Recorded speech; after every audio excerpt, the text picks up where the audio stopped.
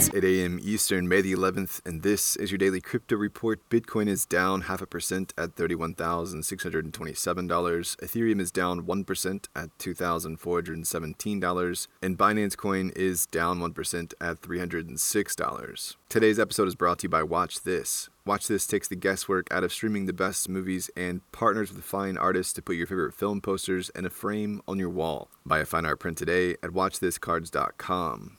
The world is watching as UST has fallen to record lows among the wider market pressures. The algorithmic stablecoin has faced mounting pressure from the downward trend from Terra's Luna, which has fallen over 90% from $1, which has fallen over 90% to $1.32 from record highs of $116. Part of the reason Luna is down is because it helps provide stability for UST. UST traded as low as 30 cents overnight and is trading in the low 40s, despite the fact that it should be pegged to $1. Much of the discourse surrounding the project takes the stance that the project itself seems to be unwinding. The downward movement follows the Luna Foundation Guard deploying $1.5 billion in assets on Monday to help boost the stablecoin. LFG has asked for $1 billion more to support the project. Do Kwon has taken to Twitter to talk about how to save the project, with a central tenet of the plan being to increase the minting capacity of Luna 4x. This move would enable more UST holders to cash out.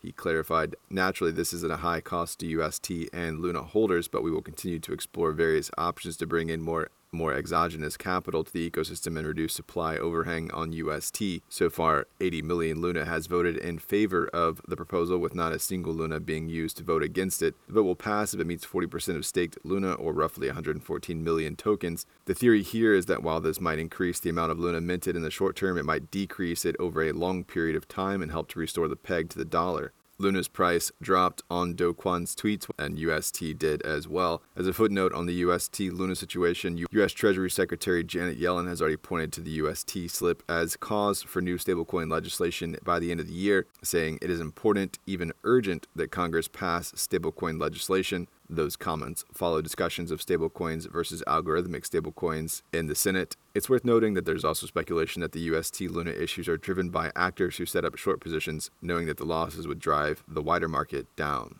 And finally, A16Z is leading the $25 million seed round for NFT infrastructure startup Co-Create, which will help creators and brands launch their native token and manage DAOs. Tara Fung, co-founder and CEO of Co-Create, told The Block that Co-Create that the firm wants to support decentralized brands with a combination of NFT plus fungible native tokens and DAO that they think will help unlock the full potential of NFT projects and Web3 brands. Well, that's all for us today. Visit us at dailycryptoreport.io for sources and links, and listen to us everywhere else you podcast under Daily Crypto Report.